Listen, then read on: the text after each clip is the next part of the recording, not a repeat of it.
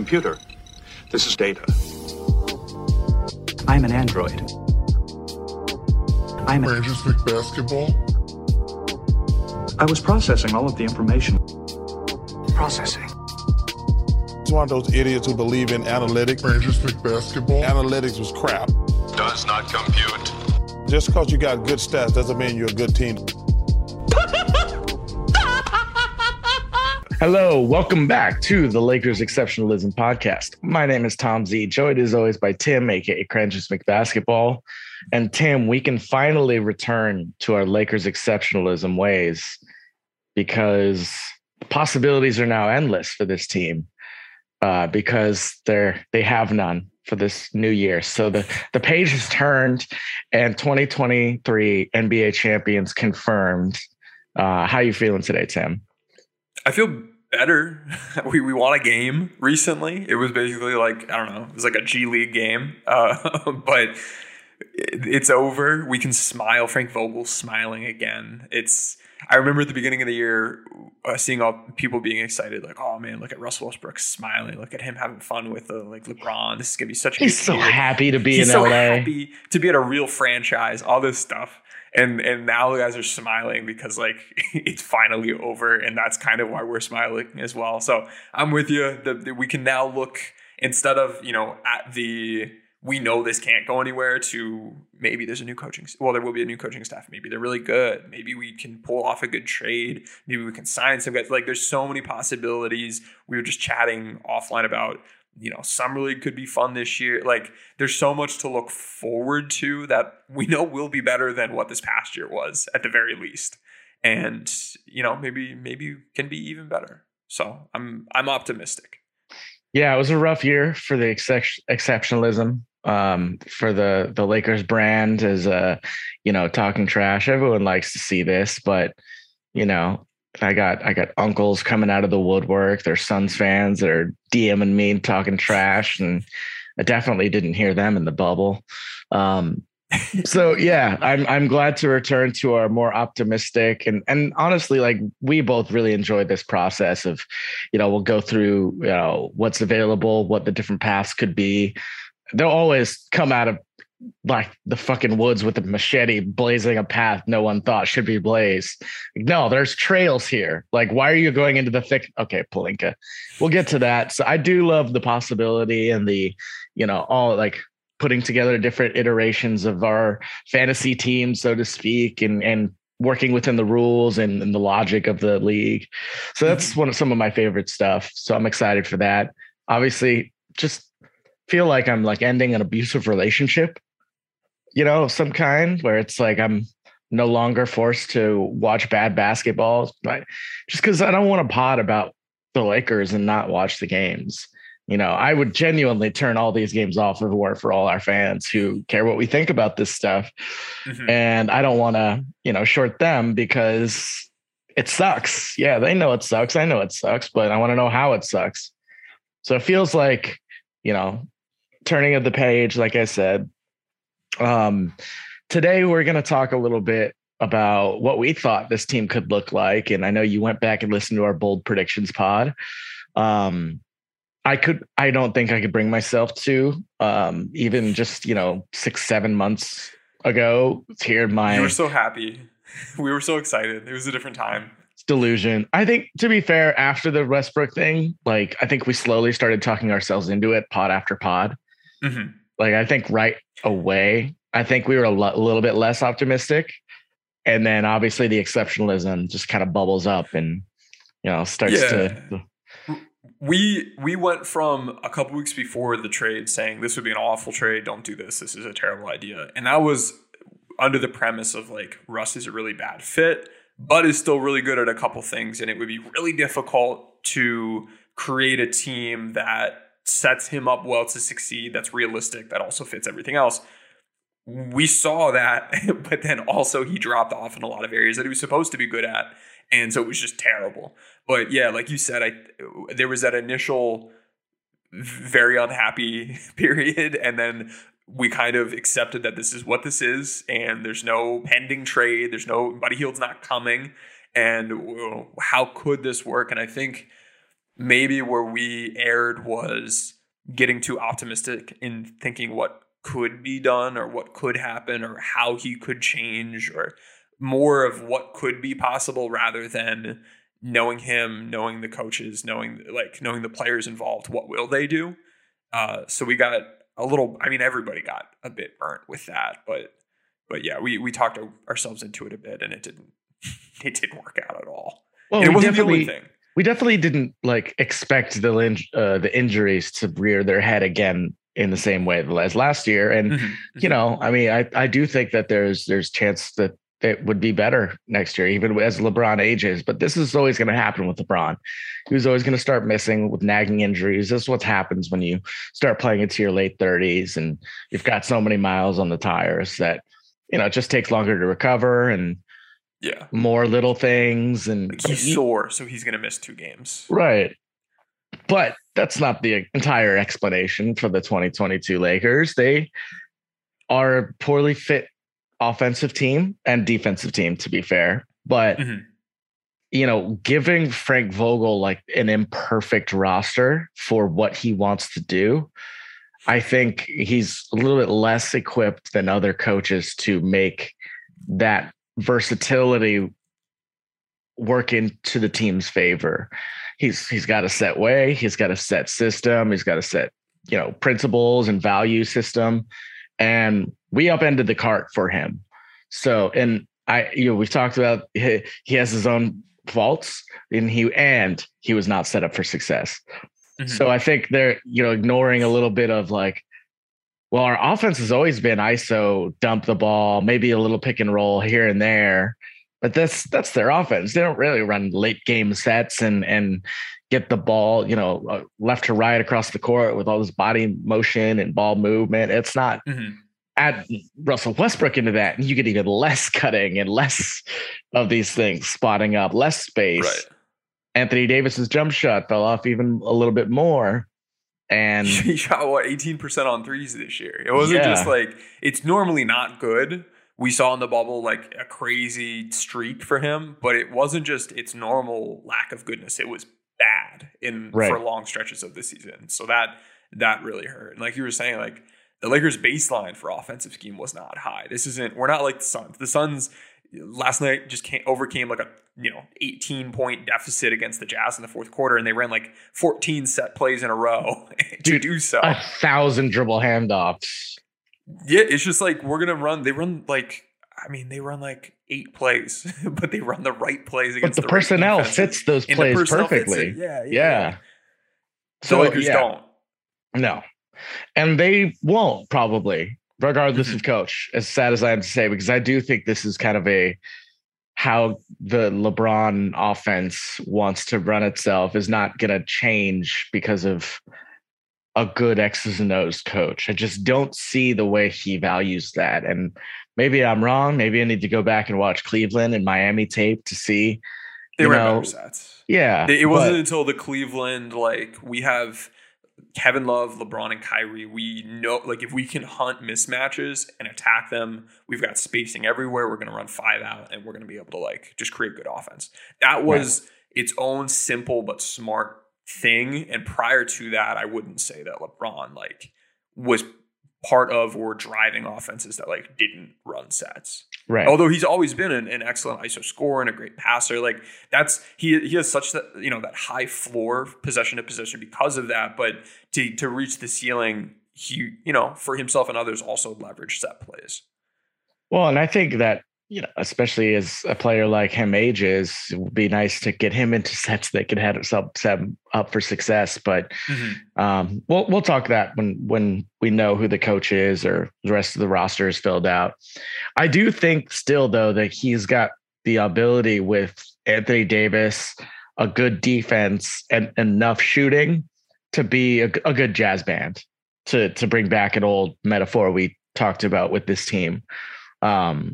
To be improvisational and to just use, smart players, spotting up, getting quality looks, and continuing to hit fadeaways, step back threes, getting Anthony Davis involved in pick and rolls, all that. You can still see a good enough offense if a team's built around a defense that I still think should be the focus around what this team construction, this team identity should be. But we'll get into that this offseason. I guess before we go all the way into in memoriam for the season, I wanted to mention a couple of quick news things, and you can just hit me with whatever stands out to you. Okay. Okay. So this week, the Lakers waived Trevor Ariza, and they promoted, quote unquote, Wenyen Gabriel for the last week or so of the season, and gave him a 2-year contract with a team option for 2022-23. Replacing Wenyen Gabriel's 2-way contract is now Mac McClung, who had a really good year for the South Bay team. Definitely surpassed what I thought he could do. Granted, G League isn't quite the NBA level athletes that I think McClung really is going to struggle against. But and then Leakapalooza happened, where it's the Spider-Man meme come to life, where the fingers are being pointed left and right. Above, below, at the guy out the door as he's saying, like, yeah, sure, blame me for everything as I get fired. I'm Frank Vogel. So is there any of that stands out? Is this just kind of doing your best to set the team up for next year and try to kind of set this disaster behind us? I guess it was to be expected that once it's over, we'd start to hear the stories, and there may be stories we haven't even heard yet. I always try to think about, like, why are we hearing what we're hearing? Who is it coming from? And why would they be doing it? I know, at least from the LA Times article, they had like 20 different sources. So I don't think it was like one person trying to, create an entire narrative. There was probably a degree of checking with the various people involved to like confirm it wasn't just like, Vogel's making up stories to make himself look better or things like that. But I don't know. With each of them, there was the players involved not looking great. There was no good process. There was, I'd say, misalignment in a lot of ways, whether it be with coaching staff and players on how the players should play, or front office and coaching staff, or front office and players on trades. Like, there's never successful organizations need strategic direction, and they need alignment, and they need buy-in to just have everyone be their best selves. And the Lakers very, very clearly at all levels do not have that. And they're constantly working against each other and finger pointing. And it's not a great situation. And it's the type of situation that, like, if you remove Russ and you remove Vogel, we probably still have a lot of those same players with those same tendencies. Not players on the court, but just people in general involved in the situation still in those positions. So it's concerning to me. A lot of the stories, like, make sense. They're not necessarily surprising, which I think makes them hit a little bit harder, because it's all stuff like you're like, yeah, I can see Russell Westbrook doing that, or like, oh yeah, I can see Vogel saying that. But I don't know, it's just disappointing. What did you take away? Because there was a lot that we heard. I missed specific things. I don't know if there are specific quotes that stood out to you, but there was just a bunch of not great stuff that doesn't look like a team that was going to figure it out and have success. It looked like a dysfunctional group, and we just kept hearing from Vogel, oh, patience, really without the back end starting to look like what we needed the results to look like. We talked a little before we hopped on just about how, like, I wish they had started this sooner, especially with, Trevor Ariza has been out of the rotation more or less for 2 months. Kent Bazemore out of the rotation. And, I'm talking mostly, obviously this rotation, they almost had half as many fucking starting lineups as they did games, which is just an absurd thing to consider when you're trying to build a successful basketball team. Yep. At a certain point, you either had, and I know, sure, injuries and COVID season still, but you gotta find the guys that are doing at least a little bit better than the others and give them the opportunity to build on that. But just wishing that Ellington, Bazemore, Ariza could have been cycled in and out and for more G League prospects. Trevelin Queen just won G League MVP. The Really? guy I who didn't we know were that. interested Okay. in for the Lakers Summer League. Yeah, he just won G League MVP. Good for him. Good for him. Yeah. Bad for us. Yep. And to the cycling in new guys piece of it, like I'm happy Gabriel got the deal he got. He deserves that. He's not realistically on like a competitor roster. He's not in like the rotation playing. He's not in a playoff rotation. In a regular season rotation, maybe he gets 5 minutes, 10 minutes at the most. But he played well. He's someone I'd be happy to see stick around next year as a later end of the bench kind of guy that can still, play some spot minutes.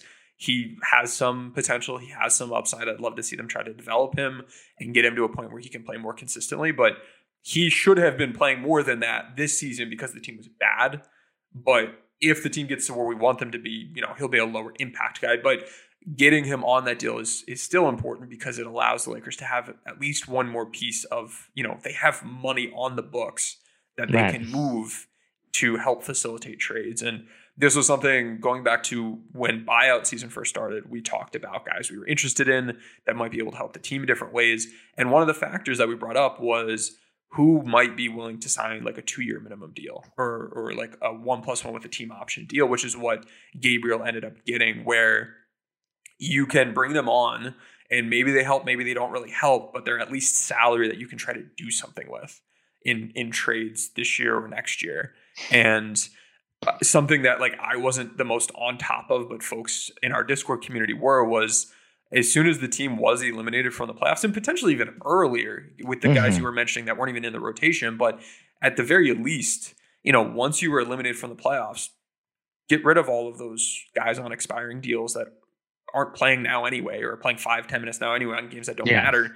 Bring in other guys. You can bring in guys who don't have jobs right now, give them guaranteed money or give them a team option, give them a shot to play a couple games and be in the organization. And then you can potentially help facilitate more trades. So that's something that I saw. I think it was Keith Smith or somebody on Twitter point out. It was something the Discord was talking about. I didn't get out in front of that, but the Gabriel move was good. I wish we had seen a little bit more of it. I don't think it's realistic that every one of those vets would have been gone and replaced with a deal, but a couple more potentially could help facilitate a deal. So you don't need to trade, Austin Reeves to make money work in a trade or something like that. Right. No, that's for next season. Sorry, that's not funny. Don't trade Austin. Don't touch Austin. He wasn't someone we mentioned on our. We'll get to the bold predictions later, but it's funny listening to us being excited about the team and like not really even being familiar with or mentioning the guy who ended up having like the 5th highest like wins added on this roster. He was like 10th in rookie LeBron. He like stood out in so many different ways and was such a big piece of the team that didn't. Stan Johnson wasn't on the team. Gabriel wasn't on the team. All these guys that like. Now we're like, I would like to see them on the group, on the roster next year. Didn't even know, wasn't even on our minds in any way. And there were so many individual players that flopped from what we thought they could potentially be. And some of it was decline, some of it was situation, but it was crazy to see like so many guys not pan out. And especially in this season, I think this is like the most players that have played in an NBA season in a long time because of COVID. You've had just a lot more guys getting NBA shots. And you've seen not just the Lakers, but a lot of teams pick up some of these hidden gems of guys who got a shot because of an exception or a 10-day contract. And they ended up signing, total deals for the rest of the season. So it's not just Stanley Johnson that happened with. It's, a handful of guys throughout the league. So it's just more film for more guys who are like, ooh, there's something interesting here that we can maybe work off of. We also didn't see the team utilize the 2-way contracts and on the parent team at all, really, except for Gabriel at the end of the season. And by that point, it was like there was only like 40 days left in the season. So they didn't have to worry about wasting those, back and forth positions for him. So, it's just kind of, I tweeted this out when they did the Wenyen Gabriel thing. It's like when you're at work and you're really on Reddit, but you have a work tab open, your boss walks by, last couple days, like last 15 minutes of the day, and your boss walks by. Like, no, I'm still working, Jeannie. You see this? When you might come back. Uh-huh. Yeah, I mean, it's up to us. Well, I'll let you know. All right, see you later. That's a good analogy. It feels like what's the word, like I think it's a wooden phrase, like activity without Activity without impact, without intention or something. Is just like you're just fucking around out there, basically. That's a quote from John Wooden.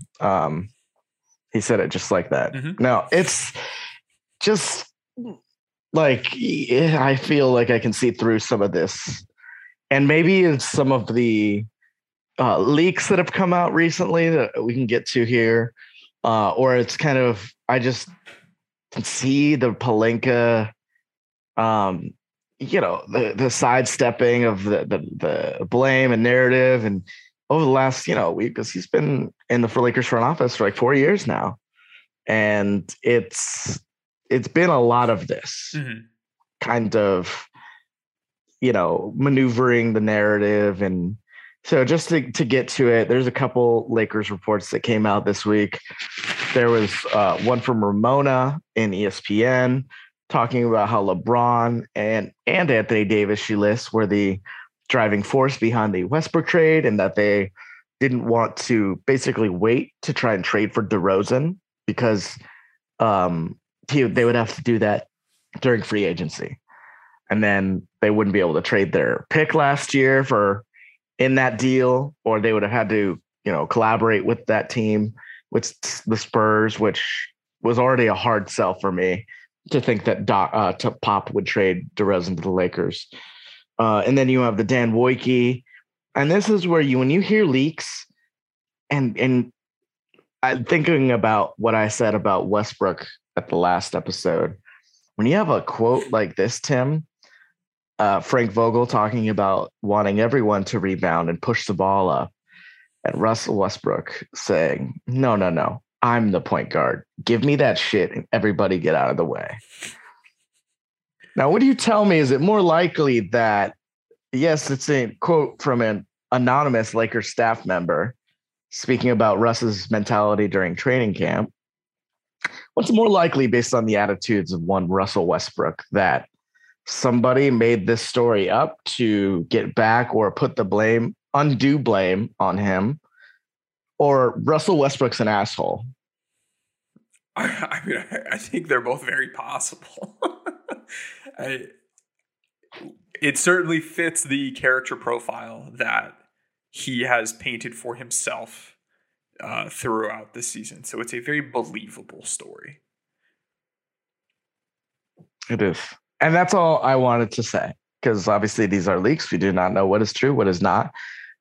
If you know Russell Westbrook's character profile, just like everyone else kind of feels it, you can write something quote unquote fake that makes it sound believable and like him. But this sounds right to me. It sounds right. Also, by the way, according to Second Spectrum, Russ brought the ball up the court the sixth most of any player in the NBA, over 1,000 times more than LeBron did this year, over like 6+ times more than anyone else on the team did. He was the point guard. He was given the ball and everyone else got out of the way. There was no, we didn't see as much dynamic transition play with the other wings and bigs on this team that can dribble, getting the ball and dribbling up the court. It was get the ball to Russ and let him do it. He's the point guard. So it happened. We saw it happen. Oy vey. And then, I don't know if you want to touch on the DeRozan thing. It seemed like, again, it seems like they're trying to paint this DeRozan possibility as not an option based on timing, when I feel like that's a disingenuous argument. We don't know if it could have happened. I can certainly believe that DeRozan had interest and LeBron and AD had interest and maybe Rob had interest. I can understand them not wanting to potentially have to figure out if Pop was interested in that because maybe they didn't know, or maybe he was on the fence, or maybe they thought he would like kind of drag his feet, and they assessed that the odds of it being able to happen were low enough that they didn't want to wait and not make the other trades potentially. Like, I can understand that point of view. I don't know what actually happened, but it seems like logical enough to me. I thought the Russ trade was a bad idea. I like the Hield trade more than the Russ trade. And those were two that could have happened within the same time frame. But I don't necessarily agree that waiting, like if you were to wait on not getting Russ, I don't think Russ was getting traded anywhere else. Hield ended up not getting traded anywhere else in that time frame. And the pick, it was the 22nd pick. I don't know what those two teams would have wanted. That pick ended up going to Indiana anyway. So it's hard to say what could have happened. It's not as clean and straightforward as it could be, but there's still a possibility that they could have made the same trade later if they waited to try to get DeRozan and then it didn't happen. So I don't know. I don't know exactly what to make of this. And by the way, Russ brought up the ball up the court 95% of the possession. She was on the court offensively this year. Disgusting. He got his way. Good job. Mm-hmm. Way to lead, Frank. You know what's funny is that, like, I think because of different circumstances outside of the Lakers' control, the trade didn't end up getting consummated until free agency. Oh, because it ended up being put together with like Dinwiddie, right? That's true. I forgot about that. Yeah, they could have. I mean, going by that, because I don't know what I'm thinking. They could have, agreed to something and just not been able to execute it until then. So that's, to me, isn't a legitimate excuse anymore. I guess the way it's kind of framed in the article is that while they were preparing for the draft, like the time between that and actual free agency when they could, negotiate with other, like they didn't want, like that gap just sold them on Westbrook basically. Or James, LeBron and AD having meetings pushed for it because there was nothing else to do in that exact moment except Hield. And then they were like, no, this over that. So I guess another interesting piece, because AD is clutch as well, right? Mm-hmm. Yeah. So because in the LA Times article, it said that LeBron was for the Russ thing. AD was much more skeptical, wasn't super into it. I think Ramona's report was different. That they were the two primary people leading that charge. But with the LA Times article, it was that LeBron was all for it. AD wasn't a big fan. Where does that info come from? If not, it's not coming from, like, would Clutch provide that? Would they say, oh yeah, with LeBron it wasn't AD? Is that in their best interest? If not, it's probably not AD individually saying this, in which case it's most likely it was conveyed to the front office that like AD was skeptical. So let's say you're a hypothetical member of the Lakers front office. Mm-hmm. Who's in charge of,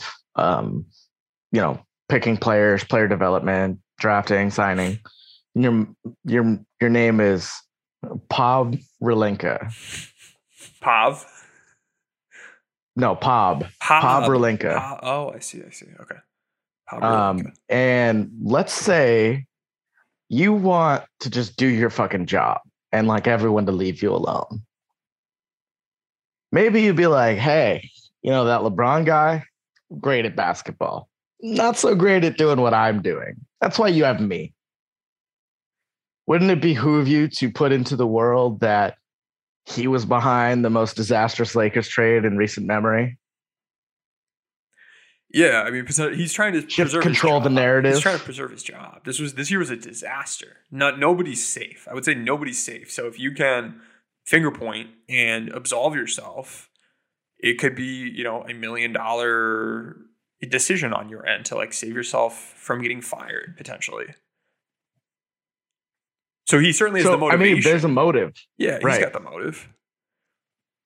So, I mean, it's not impossible to me. But, and like I said before, Rob, as an agent, I feel like knows exactly how narrative can be controlled to your benefit and how to basically manipulate that for, whatever motive, gain that you can get. Yeah, he had to be aligned for this to happen. Like, LeBron didn't pick up the phone and start calling other teams and make the trade happen. Like, right. Rob is responsible. So you want to make it clear. It's like, he made me do it.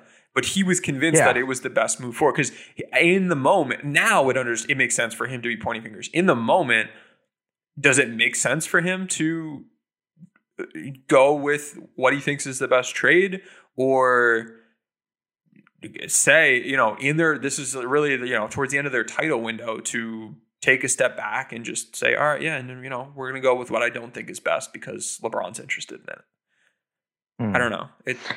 And Rob does have a, unique relationship with the Linda Rambis and Jeannie. So, there's part of me that wants to say, like, if LeBron went to Jeannie and like Rob's not fucking listening, I told him this is what I wanted, and he's not helping. So it's either me or him. I do feel like Jeannie would pick LeBron, but there's this really, really strong loyalty to Rob right now that, I don't completely understand, but it is what it is. I don't know. Speaking of agents, again, agents for Lakers players and Sacramento Kings players were under the impression that trade was happening. And were like absolutely shocked that the Lakers pivoted in the last moment. Feels bad. I don't know. I don't have much to mention about these leaks. I think we're going to continue to see them. And then there'll be a kumbaya story where they're LeBron's entering his 20th year, his last year under contract with the Lakers. Let's do it big and, get 18 and they're putting their differences aside to align to that the mission, the purpose. Right. So until then, we'll talk about all leaks and other scuttlebutt as it comes. But for now, let's take a little break and we'll come back and talk about our missed bold predictions. We're driven by the search for better. But when it comes to hiring, the best way to search for a candidate isn't to search at all. Don't search, match with Indeed. Indeed is your matching and hiring platform with over 350 million global monthly visitors, according to Indeed data, and a matching engine that helps you find quality candidates fast. Ditch the busy work. Use Indeed for scheduling, screening, and messaging so you can connect with candidates faster. Leveraging over 140 million qualifications and preferences every day, Indeed's matching engine is constantly learning from your preferences, so the more you use Indeed, the better it gets. Join more than 3.5 million businesses worldwide that use Indeed to hire great talent fast. And listeners of this show will get a $75 sponsored job credit to get your jobs more visibility at Indeed.com/Blue Wire. Just go to Indeed.com/Blue Wire right now and support our show by saying that you heard about Indeed on this podcast. That's Indeed.com/Blue Wire. Terms and conditions apply. Need to hire? You need Indeed. If you're a basketball junkie, then you know there's no better time of year than the NBA playoffs. Twice a week, JJ Redick is cooking on his podcast, The Old Man and the Three. He has guys come on in all stages of their careers to talk about the league and share stories you won't hear anywhere else, including Devin Booker on why he talks so much trash, Ray Allen's epic free throw competitions with LeBron in Miami, and the moment Tyrese Halliburton knew Pascal Siakam would be a good fit in Indy. In addition to player interviews, every Monday JJ breaks down the top 3 things happening around the NBA with unmatched analysis, not outlandish takes, and is often joined by masterminds of the game like Tim Legler to dive deep on rookie reports, trade breakdowns, and why is mean mugging now a tech? You won't find another outlet that covers the game as comprehensively and with such insight as JJ does it on The Old Man and the Three. Make this your companion podcast during the playoffs. Listen to The Old Man and the Three ad-free on Wondery Plus or wherever you get your podcasts. All right, and we're back. Tim, again, thank you for listening to our old pod. I don't think I could have the heart for it. So tell us, I remember at least one that I got right because we brought it up somewhat recently, that my bold prediction was that Carmelo would score 13 points a game. Mm-hmm. I don't know if that's a bold prediction. I don't know if I mentioned that at the time. It's right around what he got in Portland, I think, maybe a little bit more. But I did see, I think, kind of the reasoning behind it. So do you remember my excellent argument for me? I do remember your excellent argument. You shared that the volume would be there because the half-court offense wouldn't be very good, which was spot on. He would be getting some late clock bailout opportunities, and he would also probably be one of the leading guys on the second unit, which all happened. You even put a guess as to his scoring possessions per game. You said between 11 and 13. He ended up with 12.2. So spot on there. And you also shared that he will be taking a lot of threes probably. He's going to be taking a lot of corner threes. He's going to get high quality shots, and threes should make up a pretty high proportion of his shot diet.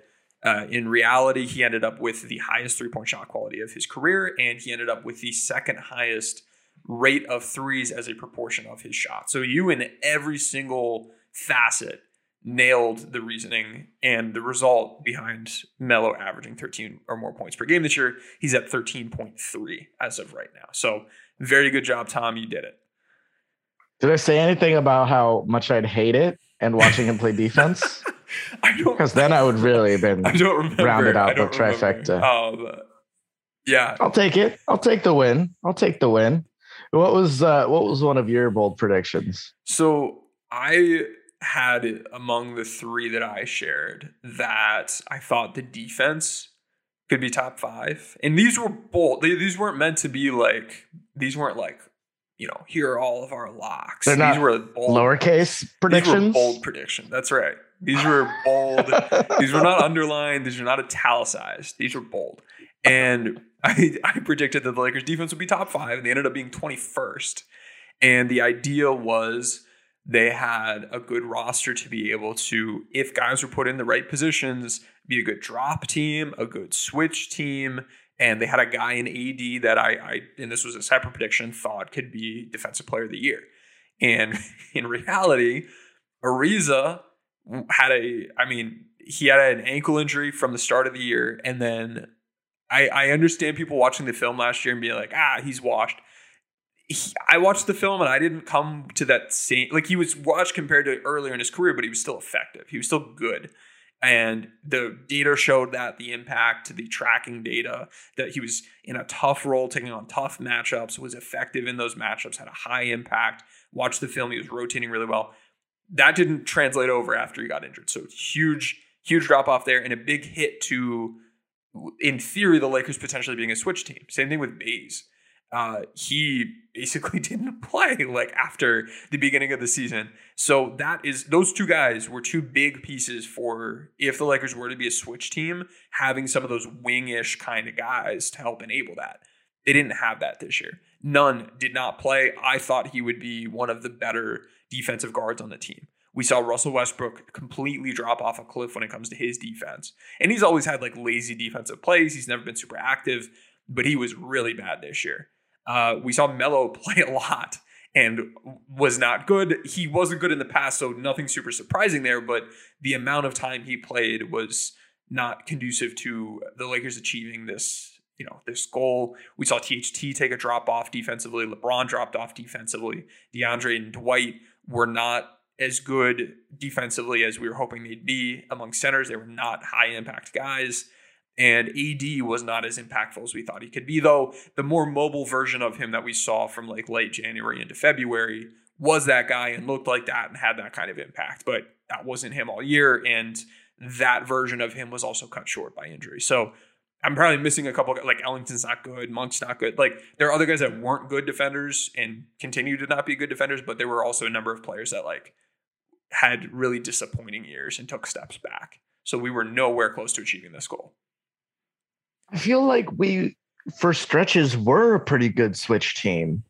And I say in stretches that where the team is either healthy or playing the right fucking lineups. I do feel like Reeves, LeBron, AD, I guess you have to throw Russ in there and Monk. There's 3 switchy guys. Maybe you swap in like Stanley Johnson for Monk. And then all of a sudden you've got like 4 switchy guys in Russ. And kind of, I guess there's frustration with Frank at a lot of levels, and he just didn't really believe in the versatility of the defenders to expand their, capabilities, because they couldn't get the base coverages right. You know what I mean? So they couldn't get further down that chain of possibilities. Yeah, he and that on me for not looking at what I literally how dare wrote you a couple years ago in previewing Frank Vogel as a coach. He doesn't want to switch. We did see him switch, and we did see him leverage that in the playoffs in the past. But he had never quite had this kind of roster where it made sense for switch to be a base coverage.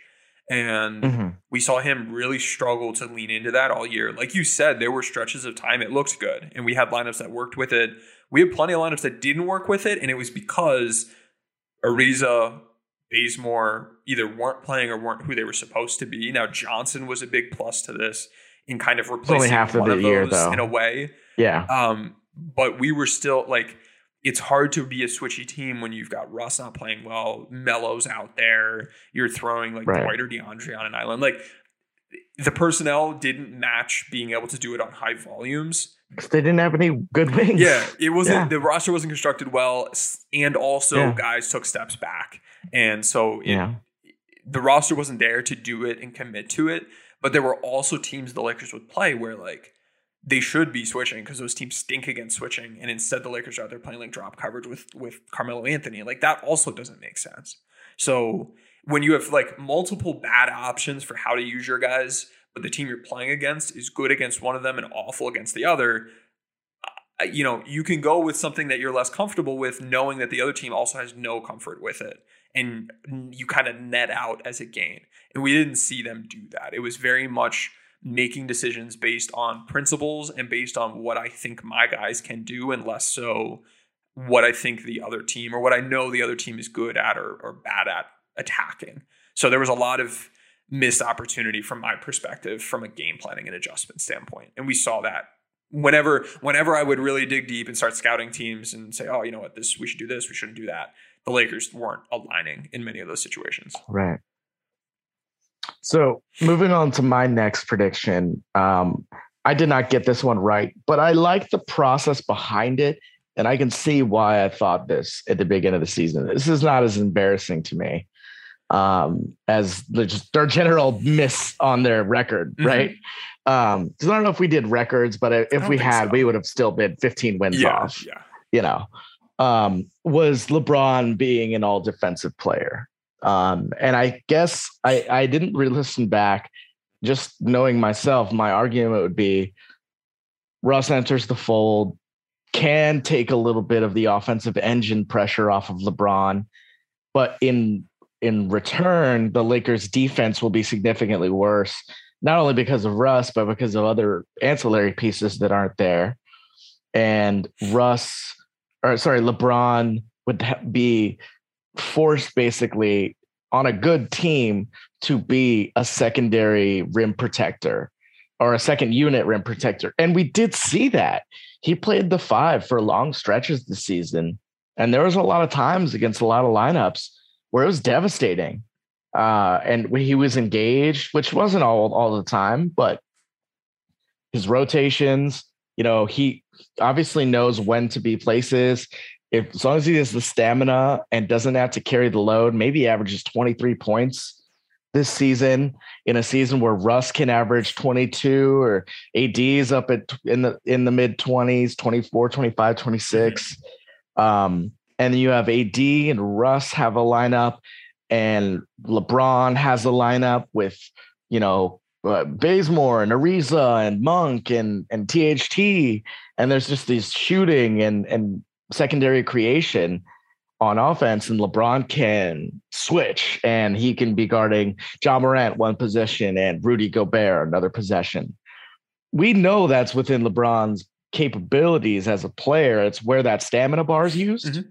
And I thought for this team, if they were going to be really good, it would be on the back of LeBron in a major defensive role. So I don't hate my reasoning there. And that was your obviously going back. This isn't just you looking back and saying what. I swear I didn't listen to it. No, it was a stamina bar discussion. It was Russ is here. He'll take more of the offensive load. LeBron may need to do a little bit more defensively, and he'll have the energy to do that. We've seen him be really good defensively when he wants to be, and due to him needing to do less on offense, he'll have more of an attention span and more energy to spend, and will due to that be more effective for larger stretches defensively. So what you were saying just now it matches up with pretty well with what you were saying at the time. And I still believe that if Russ could have not dropped off the cliff and getting to the rim and finishing at the rim and found a better, because you get LeBron turnovers, you get out in space, you get moving transition opportunities, is what we thought we'd be seeing from this team. So I don't know much to add to that. I don't hate my logic, though. I was kind of depending on a Russell Westbrook non-disaster, which did not happen. Yep. I understand why it didn't work out. I also think the process from you at the time made sense. Another one of mine that I thought made sense was that AD could be Defensive Player of the Year. And the thought process behind this was that him moving from more of a helper role, at the time it was our perimeter big role, which is now just the helper role. We've combined two of our roles at B-Ball Index. He had been doing that and was very good at that. We'd seen him in the playoff run during the finals run be more of a mobile big, play more center, and it really unlocked his impact. And we saw, like in the regular season, we've seen year after year where his defensive impact is good to very good, but it wasn't elite because we weren't fully leaning into his versatility and weren't fully leaning into his ability to switch. And I figured, okay, this is a roster set up with guys to switch a lot more, putting him in a lot more of those positions. And he can be good in drop and he can be great in switching. And due to that, you'd see, this elite defensive impact. And we've seen other guys, like we've seen Al Horford basically do that this year. With AD, it wasn't quite there. And the other piece of this was the landscape of the other options sets up well for AD. Like we thought Embiid was going to have to take a step back because Simmons probably wasn't going to be playing, and that should hurt both of their cases. We figured Giannis wouldn't be set up the best to succeed. We figured Gobert would be taking a step back. And we were like, this is, ripe for the taking. And we're kind of seeing that. Like the Defensive Player of the Year discussion right now is way more wide open. There's less of a clear and obvious guy than there has been in years past. You'll talk to people who say Gobert. You'll talk to people who say Bam. You'll talk to people who say Marcus Smart.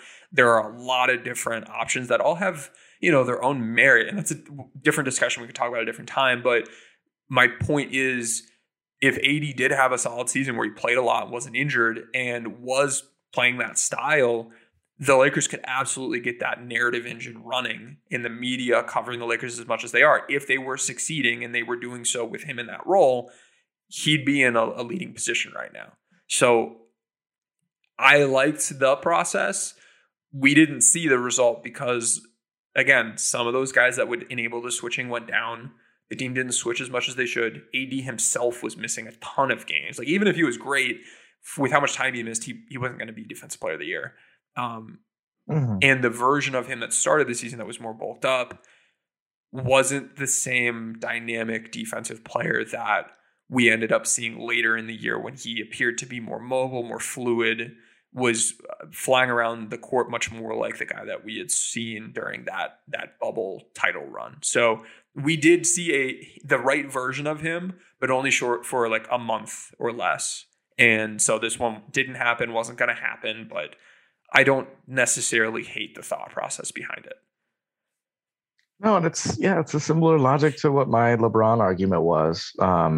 Obviously, I wasn't expecting LeBron to win Defensive Player of the Year because he's not that level of defender, but AD is. And I swear, man, like when he figures out you can do some of these crazy athletic, inhuman things, but there's like a 15% chance you're going to get injured on some of these. I would rather him be an 85% defensive player that stays on the court, 80% more. I think that's where I am too. When you look at the rate at which he's getting injured and how he's getting injured, a lot of it's just, some of it's luck. It's fluky, sure. It's not some chronic, like one part of his body that's just breaking down. It's not like a Kawhi situation. But at the same time, comparing him with a guy like Nikola Jokic, who's super durable, always playing, he isn't flying around. He's like very within himself. He's not making these dynamic plays. He's where he's supposed to be. He does a good job, but he's not leveraging athleticism, and he's not jumping and leaping around and falling all over the place and putting himself in a position where he could be landing on other people's feet. He's jumping a little bit, and he's more grounded.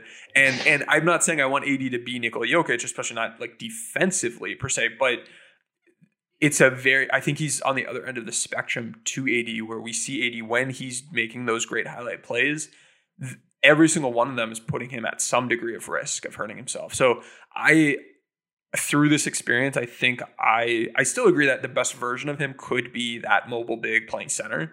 But the best way to get to that when it matters in the playoffs is to not ask him to do as much of that. And I think get back to a point where, if possible, you're running more drop coverage and you're, not asking him to switch a ton. And maybe he can still play center, but I don't know, trying to tone that back just a little bit. I think you'd have to find more concrete ways schematically to enable him a little less, or maybe it just comes down to him playing power forward more. But if he's shooting 18% on threes and you don't have having a stretch five, I think really helps, because if you can have a stretch five that can play drop, AD can play power forward, he's in an easier place to be in, not cruise control, but hold back on some of those highlight plays, save them for the playoffs, and then go be that monster. And then we as Laker fans just have to understand with who he is. It's best for us if we push for the finals rather than pushing for Defensive Player of the Year,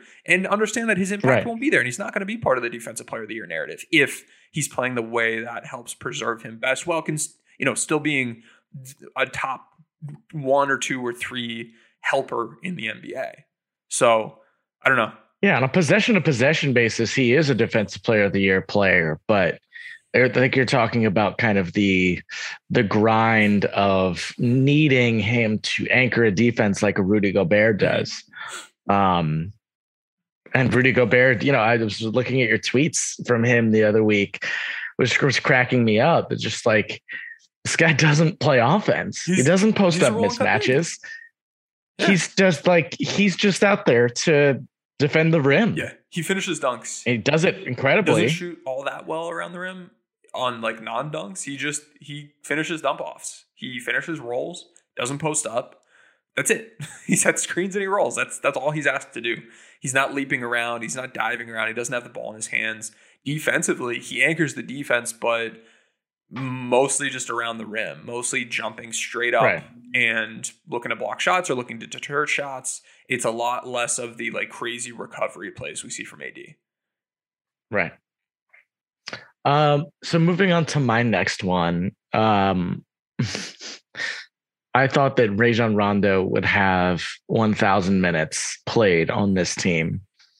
Now, before I answer and set up what I was thinking with this, Tim, do you know how many players played for the Lakers this season? Got minutes? A lot. Maybe 18? Give me a guess. More. Higher. 20? Higher. 20? Oh, God. 23. 24 players played minutes for the Los Angeles Lakers this season. Wow. Now, granted, the 19 through 24 all had fewer than 40 minutes. Okay. But I'll just tell you, and this will be the list top to bottom, but interesting things that stand out to me. Second in minutes on the team, Malik Monk, behind Russell Westbrook. Westbrook has 500 more minutes than the next player. Avery Bradley, sixth on the team with 2 more minutes played, 1,400 minutes than Anthony Davis, 1,404. And Austin Reeves, 8th. Stanley Johnson, been on the team for only 47 games, is in 9th. And then you get to the rotating blend of some nights, sure, and some nights, no. After this, you got, Ellington, Bazemore, Ariza, DJ. Melo is 4th. That's too high. Wait, so where are LeBron and AD? You said AD was 6th? AD was 7th with 1,370. No, sorry, I'm looking at the wrong one. 1,404 minutes for Anthony Davis, 7th place. Where? 3rd with 2,084. Yeah. That's not a good recipe. It's not great. So, also have guys like Isaiah Thomas, Derek Collison, Mason Jones, Shondi Brown, Jay Huff, Sekou Doumbouya, and Jamario Jones. Okay. Rondo played 289 minutes for the Lakers. Rondo played 289 minutes for the Lakers in 18 games. That is just under 22% of the games. And Tim, if you it's over 1,000 extrapolate that out to 82 game season, over 1,000 minutes. Over 1,000 minutes. Partial credit. Partial credit. I'm giving it to myself mainly because that first month and a half of the season, those 18 games, Rondo played more than even I thought. Yeah. And you're like, wow, we're doing Rondo and Westbrook again. Remember that? Yep. Oh, we're doing it again. And still, and again. When you can play Rajon Rondo as your small forward, you just have to. I partially thought that this would be a possibility. I thought it would be bold for him to get 1,000 minutes. It's not a good thing. If it happens, it's bad. No. Yes, exactly. But I did believe that there's this narrative and kind of idea around him and the team that he gets guys where they want him to be. And on a team with Frank Vogel, where there's not a lot of offensive organization, it, for better or worse, flows through Rondo is a simplifier for them. And they trust him despite his, dwindling athleticism and, questionable jump shot. It's just clear as day. Like, obviously I didn't expect none to miss the whole season, but I think by this point he had been missing preseason games. So I was like, sure, Rondo is going to get more minutes than you think. He's the backup one. They don't have another backup one. It's not Monk. It was just none. That was the only other guy. Yeah. The process was there. You mentioned that it might be due to injuries, and you were thinking more Russ. It ended up being none instead. Or it could happen due to the Lakers, just rotating guys in and out for maintenance, which we never saw. Because they were just never healthy to be healthy for long enough that they need maintenance, except for LeBron later in the year. Right. Partial credit. So you're at what? You're at 1.5 here out of 3. That's not bad. I'm over 2 so far. Yeah. Did you have another one, or I thought you listed all the 3? No, I have another one more. I have the worst one. All right. Give me. So my bold prediction that y'all may remember was that Kent Bazemore would be 4th in minutes. Who? Kent Bazemore. Yeah, I don't know if you remember him. Oh, Kenny Baze. That's right. Yeah. Right. I figured he might be 4th in minutes. And my thought process was there are no wings. Ariza THT started the season not healthy. So I was like, he'll get a nice head start. I figured looking at the big man rotation, Dwight and DeAndre aren't going to play all that much. I thought from a guard standpoint, there were so many of them that my reasoning was, and you can go back and listen, they're going to take a while to really sort this out and figure out who should be playing consistently. So if he can get a nice head start on everybody and then just consistently play because he's one of the few guys on the roster that can be a wing, Ariz is going to be playing up a bit. It makes sense. And he's the type of guy that we know Frank Vogel likes. And we heard, it was like a couple of days after media day, we did that podcast. Vogel had mentioned, he shouted out the 3-and-D capability as being something they were looking for. And Bazemore was coming off a season where he had a great 3-point shooting year, great 3-point shot making. And, we know he fouls a lot, but from a defensive impact standpoint, the impact is there. And you can take on some tough matchups. He's got good perimeter defense. Like, there was thought process. In reality, and then also keep in mind, and I think I mentioned this, he's not someone you want doing anything more than catching and shooting threes. Can't dribble, don't running like handoffs, ball screens, like not the most trustworthy dude other than to like shoot threes and play defense. We saw him play a high proportion of his minutes this season without LeBron and also with no, offensive scheme. And, when he comes in late in the game in a garbage time lineup and he's like the second option in a lineup, it's going to look like trash because he's making stuff happen and that's not good. So we saw a lot of him not set up well to succeed. In the 200 minutes we saw him play with LeBron, he shot 45% on his threes in those minutes. He had an expected effective field goal percentage of like 60%. And on the season, he had a C- 3-point shot making. He was right around average. He was going to give you in return what you got from him from a shot quality standpoint, but his 3-point shot quality was 7th on the team because he wasn't playing. He wasn't playing during the stretch that the Lakers were running good scheme, and he also wasn't playing with LeBron much. When he played with LeBron, it worked out really well for him. Defensively, he had an A- D LeBron, one of the highest on the team, the highest like the guards on the team.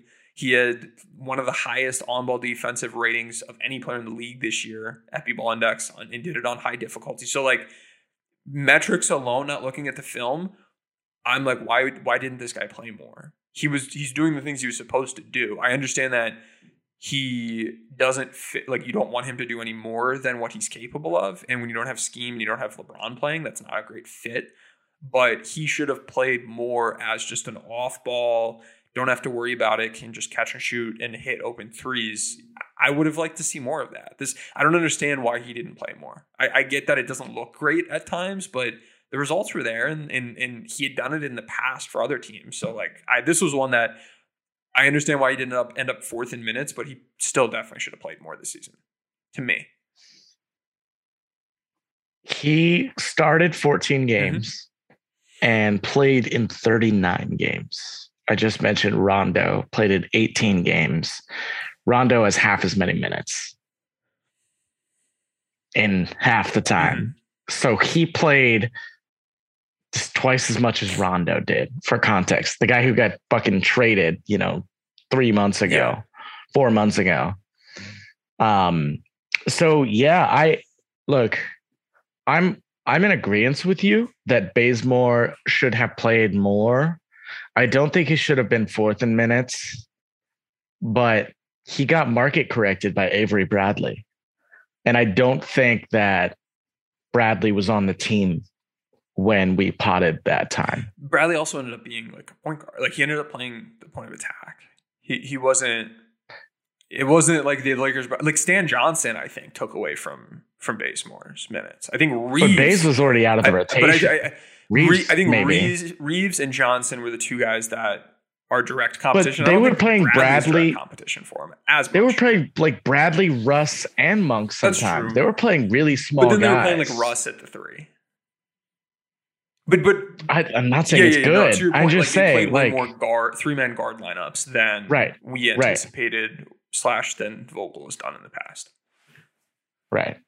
And I think that's part of it. It's, Bradley being maybe more of a trusted guy for Frank, and whatever behind the scenes Baze wasn't working with, That's my guess. He had some loud mistakes, which, you know what I mean? When it's loud to us, imagine what it's like day after day, up close and personal.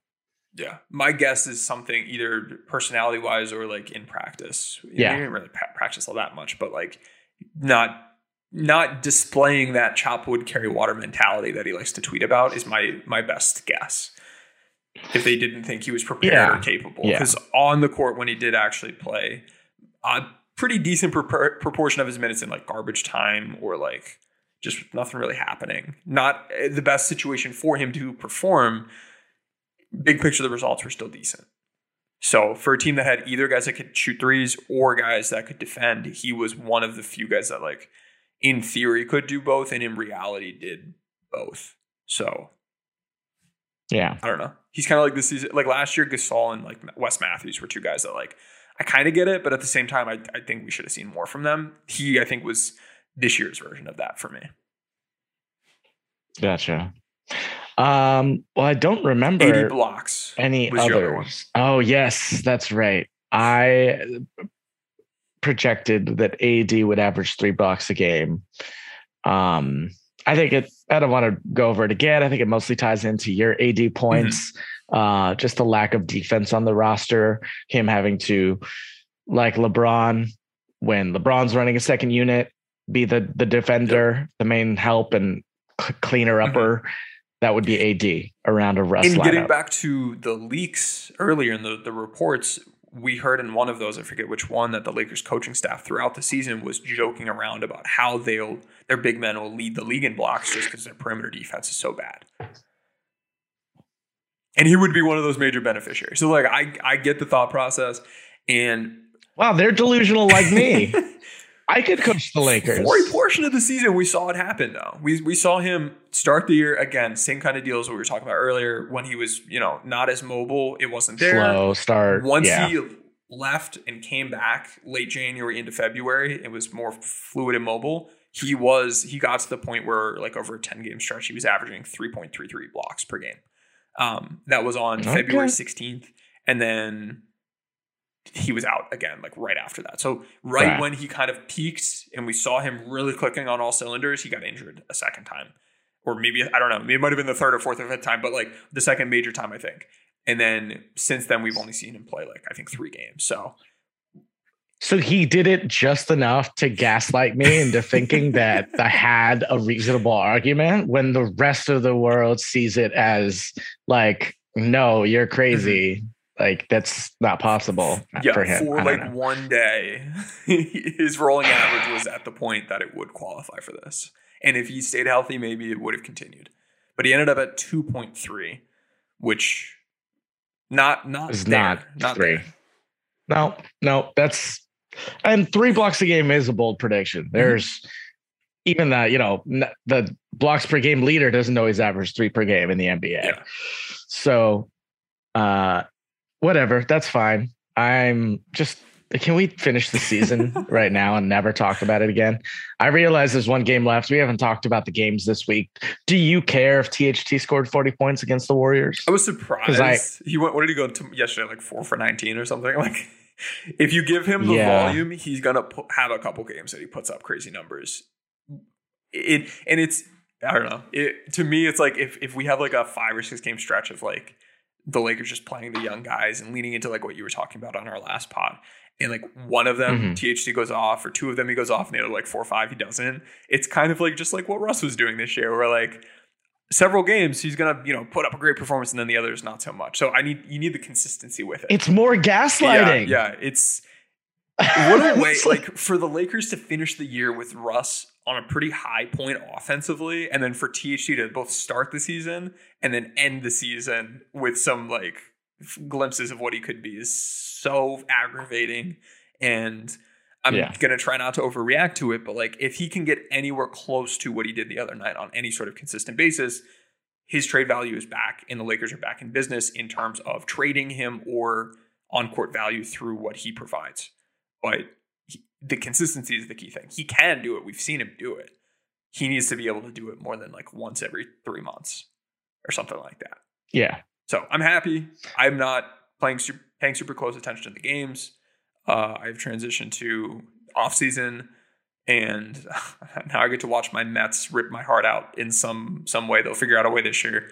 But nice. I agree with you. Let's end the season and never talk about it again. Okay. All right. We'll be doing that as soon as this pod ends. Tam, who do we have to thank this week? We have a great community of people in the Discord who support us at various tier levels. Like you were saying, it's like the upper bowl and the lower bowl. And then there's the owner's box. There's different levels you can support us, where we try to give a little bit extra content and engage with you guys. And there's going to be a lot of research to do for this upcoming off season, a lot of speculation, a lot of sources say. I'm sure we'll be popping off as we start to, DM these people where they're going and what's happening. And, all these people get their dirt out on the world and the rest of people to try and save their jobs. There's a lot going on behind the scenes that we haven't put publicly on the pod because we retain that value for that internal community / I don't want to be aggregated into some big article about something. Right.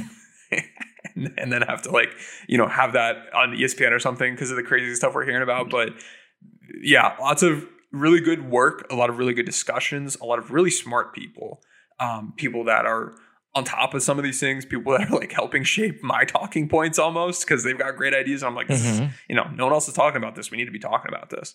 But yeah, the fantastic community over there.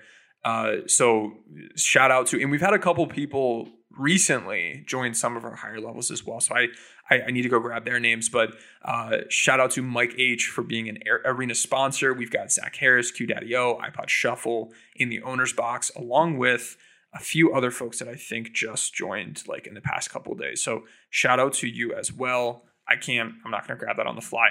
But for everyone, we'll get you next time. We appreciate you. Next time. We've been churning out some good content, some bonus pods.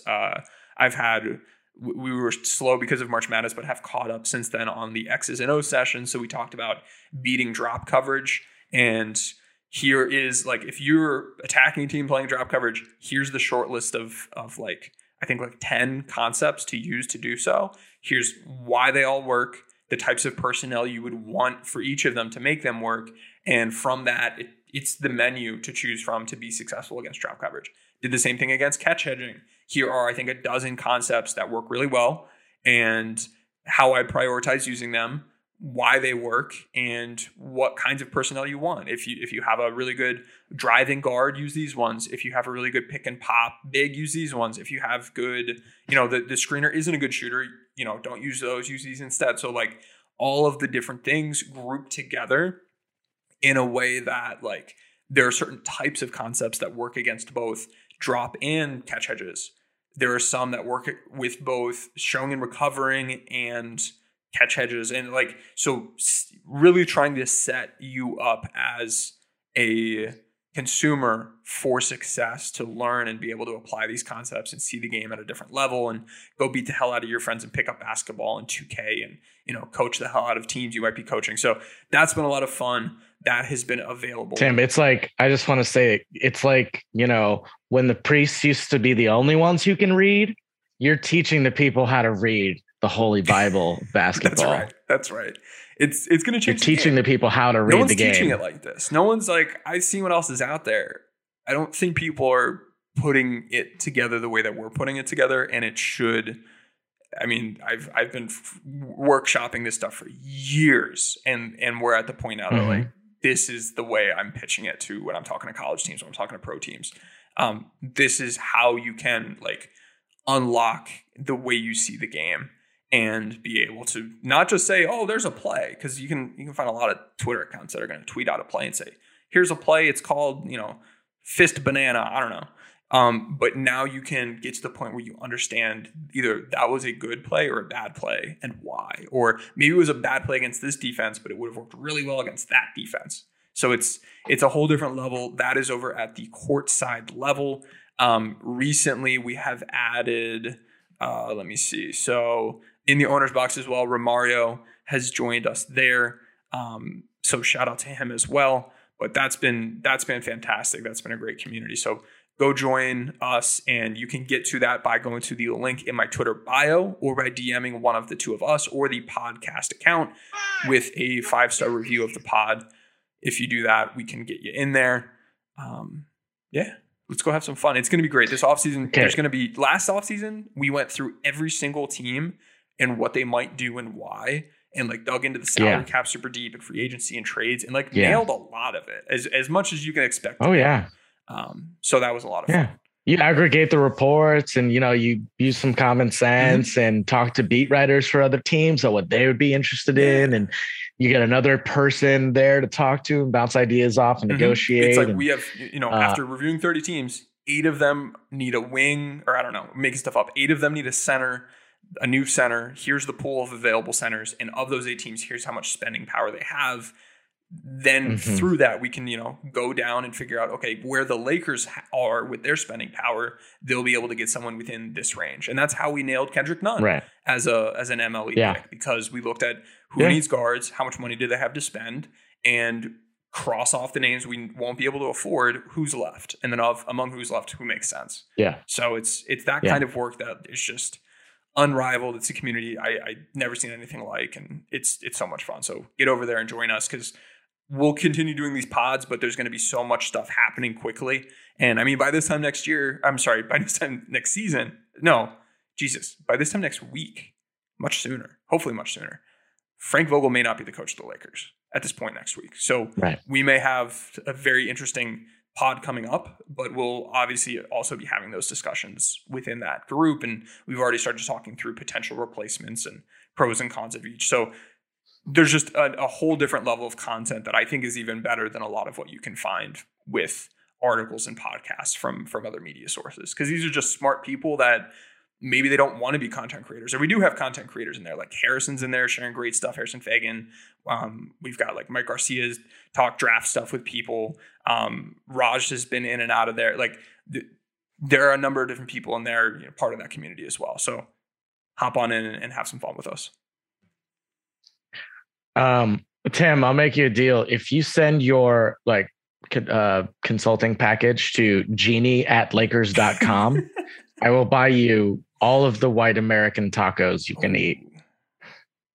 I'm going to have to take you up on that. It's just a cold email. I do not know. So people do not email or do email that address. I'm just making a joke. A little inside secret, the Lakers email structure is very standard. So if you can find one of the emails, I might have to edit this out. And this is the case with like most companies. It's usually like, that's what I was joking. It's like the most basic shit. First name, I don't know. Like I'm not saying anything, groundbreaking here. But if someone really wants to reach out to somebody, they can probably figure out how. But I don't know. Yeah, I'll send, hey Jeannie, you probably don't know who I am. I've worked with, Redacted and Redacted and Redacted to help with Redacted. And, my name is Cranges McBasketball. Happy to help. Don't click on my Twitter. All right, y'all. Well, let's put this team behind us and look forward and hopefully get a little bit more pep in our step this coming season. Until next time, talk to you later.